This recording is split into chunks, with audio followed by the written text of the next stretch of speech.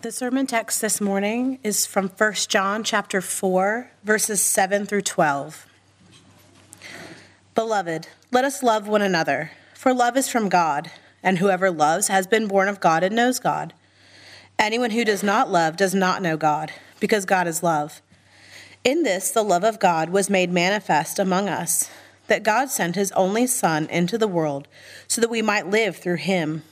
In this is love. Not that we have loved God, but that he loved us and sent his Son to be the propitiation for our sins. Beloved, if God so loved us, we also ought to love one another. No one has ever seen God. If we love one another, God abides in us, and his love is perfected in us. Well, we're continuing this morning our series on biblical community by walking through some of the one another's of the New Testament. This morning we're looking at love one another. I shared this with you guys a few years ago, but I thought it worth repeating given the topic. I have a friend here who, on her first Sunday with us, it was a bit jarring for her. See, she grew up in a church where you weren't allowed to speak in the sanctuary. You could talk outside that room, but once you entered here, you were to be silent. So you can imagine how she was taken aback. She comes here first Sunday morning. She comes a few minutes early, sits down and looks around, and we're just having a good time where we're talking, laughing, hugging, shaking hands. And she asked me afterwards, why do you guys talk in the sanctuary? And I said, well, I guess because we love each other. There was another visitor. She grew up in a church tradition where you don't stick around after the service. You're there for the service, you receive it, and then there's no chit chat. You don't hang out afterwards. You just make your way out. So on her first visit, she goes through the service, and someone comes, gives the benediction, dismisses us, and we all kind of stick around for a while. And she found herself, why are they all still here? Is there something happening after the service I didn't know about? Why do we stick around? Well, we enjoy each other. We love one another. There is something irresistible about a community that is so welcoming and loving. You want to be a part of it. Well, both of these ladies have found a home in our church. But our life together at Christ Covenant is not just about warm human exchanges. There's a reason we love each other the way we do. We have been loved by God, and it's changed our lives. By the grace of God, something I've heard consistently over the years from those new to our church is that we are a loving, welcoming congregation. But it's also true that we have passed through some turbulent times, really since COVID onward, that have strained our relationships. The churches John was addressing had just recently passed through some hard times as well. A group teaching different things had just departed from them, and those who remained were in some sense still reeling from the event. So John is shoring them up. He's bolstering their faith. He's declaring what identifies a genuine Christian. So one of those things is love. He says in 3:14, we know that we have passed out of death into life because we love the brothers. So he tells them 3 times in this passage, love one another. In fact, this is the 3rd time John has returned to this theme of love in his letter. There's an emphasis here we need to recognize. This was God's word to the churches of Asia Minor in the late 1st century, and it is God's word for us today. So John urges us to love one another because, number one, God is love. It's his very nature. It's verses 7 through 8. Second, we should love one another because God has loved us in the atoning work of the Son. It's verses 9 through 10. And then finally, we should love one another because God's love is then perfected in us. Verses 11 through 12. So first, God is love. John says, beloved, let us love one another, for love is from God. God is the very source of all true love. There was love between the persons of the Trinity before the world even existed. Jesus prays to the Father, "You loved me before the foundation of the world." Man did not invent love. We reflect it because we're made in the image of God. And as John says, God is love. It doesn't simply mean God is loving, though he is.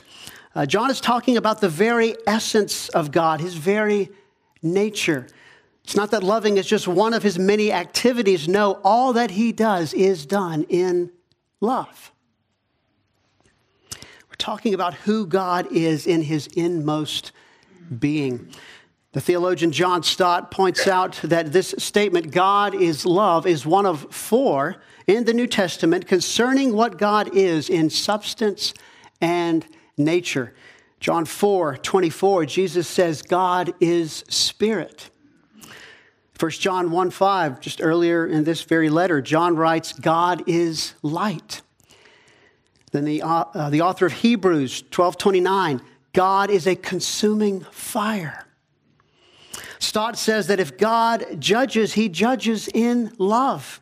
Yet if his judging is in love, his loving is also in justice. He who is love is light and fire as well.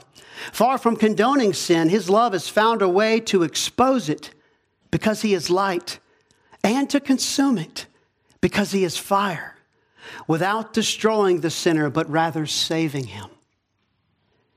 God is light and God is love. We have to hold those truths together.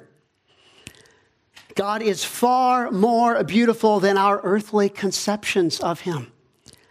When we pare him down to what seems reasonable in our own eyes, we've just created a God in our own image. But it's not the true and living God. Well, what is the God of our age? Instead of saying God is love, you could argue that we say love is God. On the lighter side, we have this general notion of kindness to all people, this humanitarian impulse, which I'm grateful for. But we know it only goes so far.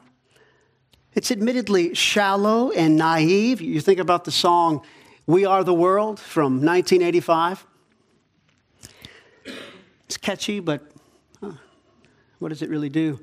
There's also this confused fixation on the concepts of tolerance and discrimination. People will say, how can you dare say that the way one person experiences love or desires to be loved is wrong? Well, that's the spirit of the age, to even ask such a question. That the best way to love someone is to never hinder their own self-expression. So the idea goes. Think about the sign in your neighbor's yard, love is love. It's one of those statements that I think intends to communicate something good and noble and substantive, but it's actually empty and hollow. And in fact, it's a doorway to great evil and misery. If love is untethered from any objective standard, then it is meaningless. And it can be used as a cover for great wickedness. Just think of the sexual revolution of the 1960s and the tragic human wreckage coming out of this idea of free love. No, the Bible says God is love. All true love is from God. So this is John's starting point for why we should love one another and certainly how we should love one another. He says, love is from God, and therefore whoever loves has been born of God and knows God. Now, does that mean that anyone who loves is a child of God? Well, no, but we can't wrench this verse out of its context. Just a few verses later, John says, whoever confesses that Jesus is the Son of God, God abides in him and he in God. You have to believe. So loving can't be pitted against confessing the truth about Christ. But it is true that unbelievers love one another as well. Because we're made in the image of God, an image that has been marred by sin but not erased, we should expect mothers to love their children. Unbelieving married couples many times have good marriages. This is the common grace of God. We should be thankful. Nevertheless, there is a decisive difference in knowing the love of God in Christ Jesus. Any other love, however noble, will not make someone right with God. But John's point here is that a person who has genuinely come to know the God who is love will be transformed into a loving person. It's a mark of saving faith. John says plainly, anyone who does not love does not know God. So our love for one another is not a take it or leave it kind of thing. It is a defining mark of who we are as believers.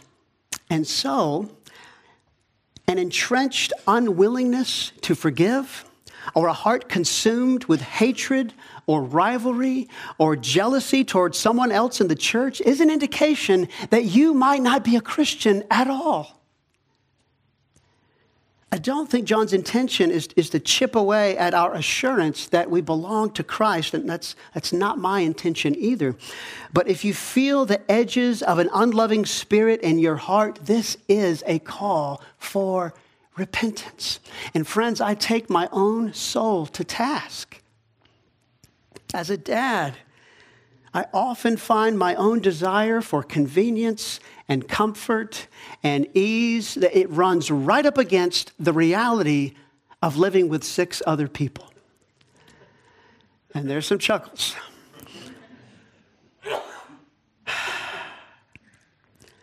But my angry shouting is not only counterproductive and irrational, it is sin against God, and it is so painful and frankly frightening to my family. So brothers, if that describes you, agree with God today to put that behavior away and the underlying selfish desires. To put them to death in the power of the Holy Spirit and ask your family to forgive you. Doing so demonstrates that you believe the gospel, that you are a sinner in need of the grace of God, that in Christ you're a man who's been loved by God and is now born of God and knows God and therefore loves like God loves. This is who you are. You have a new nature. You've been born again. You are dead to sin and alive to God in Christ Jesus. Paul writes, "Let not sin therefore reign in your mortal body to make you obey its passions." So friends, let us love one another and reflect our Father in heaven who is love. I could almost stop right there. That's enough for us to meditate on. But the passage goes on. His love is not abstract, but he has manifested his love in the sending of the Son to accomplish a particular mission. So this is the second basis upon which John urges us to love one another. God has loved us. Verse 9, "In this the love of God was made manifest among us, that God sent his only Son into the world so that we might live through him." Our living through the Son entails the death of the Son. And John says this is how God revealed his love to us. God is love in his inmost being. So if you want to see this love, the very heart of God, you have to go to the place where God's only Son was stretched out on a tree. And John is not embarrassed by this. There are some theologians today that say, I don't want any of that talk about blood. They see God's love and his care for the marginalized and the outcast, but they reject the idea of Christ bearing the wrath of God on the cross in the place of sinners. But that's precisely where John goes. He can't conceive of God's love any other way. He doesn't leave the love of God to mere feelings or words or a good moral example to follow. He tells us God's love reveals itself in a particular action. Paul had the same burden with the Corinthians. He refused to pretty up his message with lofty speech or wisdom. He says, "For I decided to know nothing among you except Jesus Christ and him crucified." He says, "For Jews demand signs and Greeks seek wisdom, but we preach Christ crucified." John writes that God sent his Son to be the propitiation for our sins. Not a word we use in everyday conversation. John, actually, this is the second time he's used that word in his letter. Very short letter. He says it twice. I've got a friend in Kentucky, very simple, straightforward man. He said, "I don't like big words, but the Bible uses big words, so I got to know what they mean." I really appreciate that. Propitiation means wrath bearer. It's a sacrifice that bears God's wrath and turns it to favor.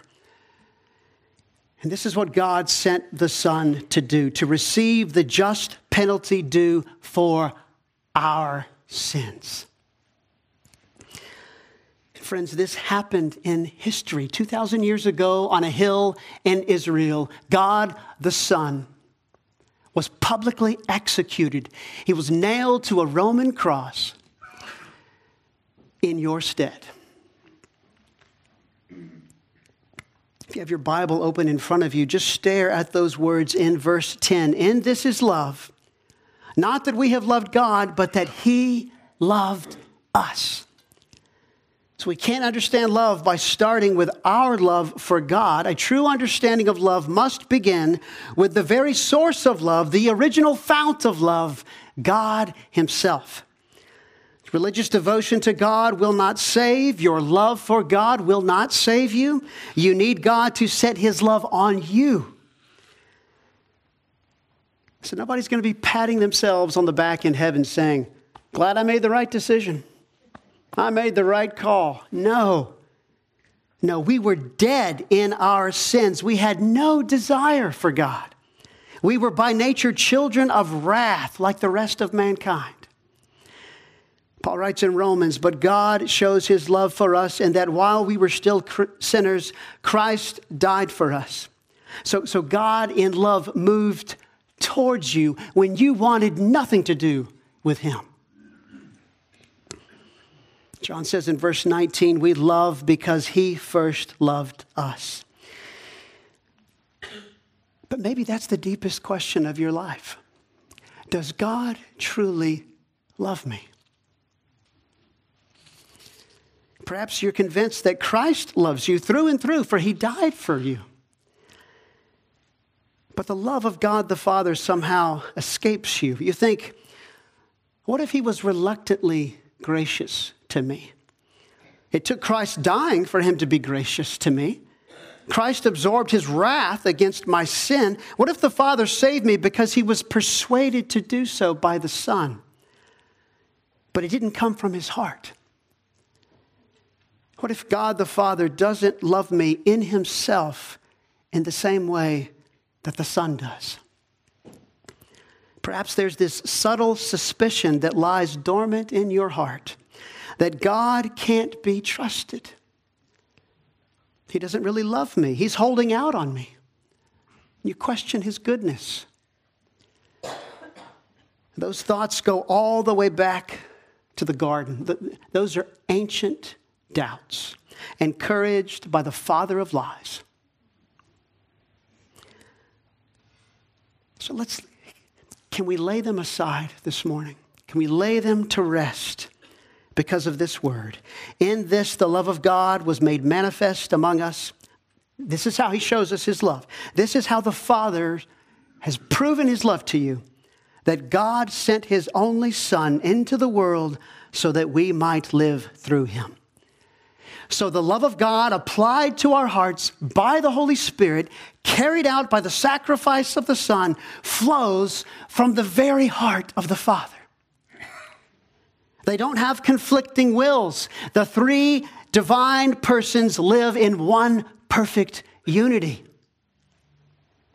The Father has given us all that he has. If you look at verse 13 and 14, by this we know that we abide in him and he in us. because he has given us of his Spirit. And we have seen and testified that the Father has sent his Son to be the Savior of the world. And then verse 16, so we have come to know and to believe the love that God has for us. God is love. So John says that twice. So brothers and sisters, the Father loves you. It's in his very nature, and he has sent his only Son to atone for your sins. And you are now his beloved child. John writes, chapter 3, verse 1, see what kind of love the Father has given to us, that we should be called children of God, and so we are. I grew up on the King James. Behold, what manner of love the Father has bestowed on us, that we might be called sons of God. Beloved, if God so loved us, we also ought to love one another. So if you're deeply convinced of this love, it will erupt in love for others. If you're captivated by God's love for you, you'll be compelled to love other people. And John says, if we love one another, God's love is perfected in us. It's made complete in us. So we come now to the third basis for loving one another. God's love is then perfected in us. What does John mean by this? I mean, how could the love of God be lacking in any way? Can we improve upon the love of God? Well, we're helped by that first statement in verse 12. No one has ever seen God. So I think what John is saying is that God is spirit. He can't be seen, but he's revealed in the love we have for one another. His love is made visible in the love we have for each other.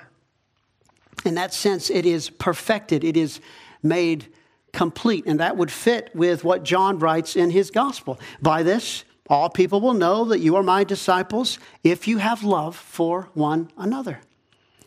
Our love for one another points to the one who loved us.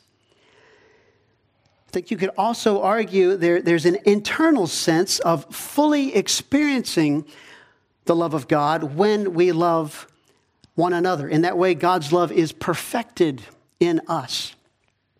And John also says that loving each other serves to confirm that we do indeed belong to him. We've already talked about it. It demonstrates we were born of him. If we love one another, God abides in us. So loving others is evidence that God actually lives in you. Well, what should this love look like? John has just told us in verses 9 through 10. It means seeking the good of another at your own personal cost. The Father gave his only Son, and the Son spilled his blood that we might live. So I think few of us will be called upon to physically lay down our lives for someone else. But God sees in secret. It's more like 10,000 self-sacrificial decisions and actions you take across a lifetime. I'm convinced it's a kind of muscle that has to be exercised. It's a path that you decide to walk again and again. And there's that old path, of course, that habitual, self-serving, self-focused path that's well-worn in our hearts. And walking that path should make us nauseated because that's not who we are. That's not where we belong. No, a new path has been struck by the work of Christ in our lives. And we've got to walk in it. Just let that old path get overgrown, just consumed by the forest, lost to memory. But this path, this one, the path of love should be hard clay under our feet, well trod and familiar. So maybe you made some chili for the contest at the fall festival. And you poured your heart into it. You worked all day. But in the end, you weren't even in the top 3. But you decide to joyfully congratulate the winners. And that's one of those 10,000 tiny deaths across a lifetime. Jesus told us we gain our lives by losing them for his sake. There is fulfillment in emptying yourself for the good of another, for the glory of God. It's more blessed to give than to receive. We've got to practice this. First, you got to get a deep knowledge of the steadfast love of God for you in Christ Jesus. If you have little personal knowledge of God's love, you won't be a very good lover of people. The love of God should soften and humble us. It should make you less inclined to dogmatically argue for your way of doing things, your way of seeing things, especially on debatable matters. Of course, we all think our way is right, otherwise we wouldn't be doing it. But love doesn't throw up its nose at a brother or sister. 1 Corinthians 13, love is not arrogant or rude.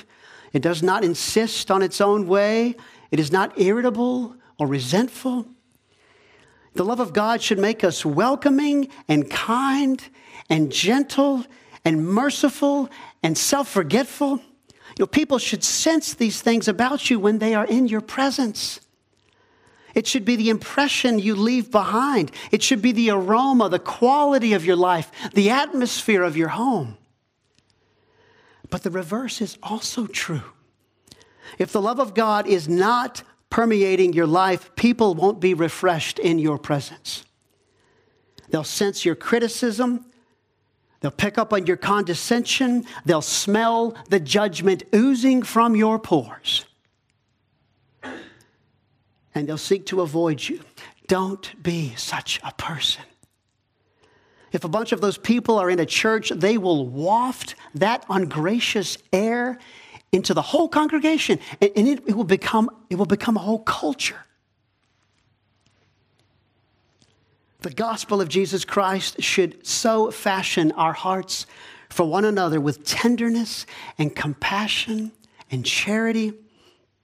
Again, John Stott, in his book, The Cross of Christ, he writes this: the cross sweetens all our relationships in the church. We have only to remember that our fellow Christian is a brother or sister for whom Christ died. And we will never disregard, but always seek to serve their truest and highest welfare. To sin against them would be to sin against Christ. We should cherish one another. Hold each other in high regard. That means knowing when to overlook an offense and when in love we need to get up the courage to address sin in a friend's life, maybe their pride. Faithful are the wounds of a friend. Loving well means we rejoice with those who rejoice. We weep with those who weep. So if I just got a new job, I should grieve with my brother at church he is utterly distraught because he just lost his. If you and your spouse are unable to have children, you should rejoice with your sister who just announced at church that she's expecting. I'm not saying loving in this manner will be without pain. It surely will be. But this is where the love of God meets us. Just listen to John. He says, if we love one another, God abides in us and his love is perfected in us. So as we continue to sacrificially love other people, we will more fully experience the love of God in us personally. He meets us there. Loving well means that there are times when we give up convenience and comfort and privacy in order to care for others in the church, just because they're God's people. This isn't just for some elite group of Christians. This is what it means to be a Christian.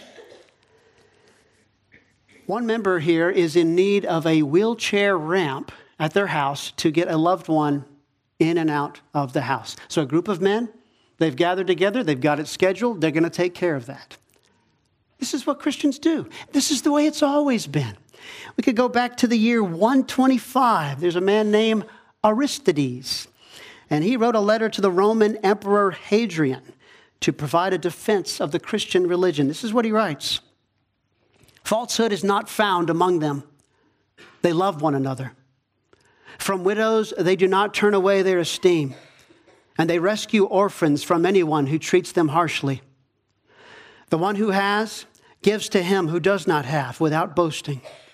If there is anyone among them who is poor and needy, and if they do not have any extra food, they fast 2 or 3 days in order to supply to the needy their lack of food.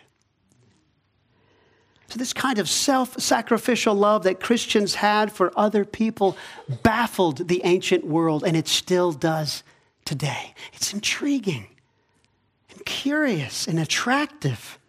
So I was driving through a neighborhood one Saturday morning here in North Raleigh, and I passed this one house. There must have been 40 people in the front yard. Moms, kids, dads. This was not a professional landscape crew, but they were building a raised garden. They were raking, trimming, cutting the grass, doing all kinds of things. And I thought, that has got to be a local church in action right there, caring for a fellow member. I wonder what the neighbors thought. Who are these people? Why would they do this? Our love for one another adorns the gospel we preach. It spotlights the God who loved us in the Son. So, beloved, let us love one another. Let's pray.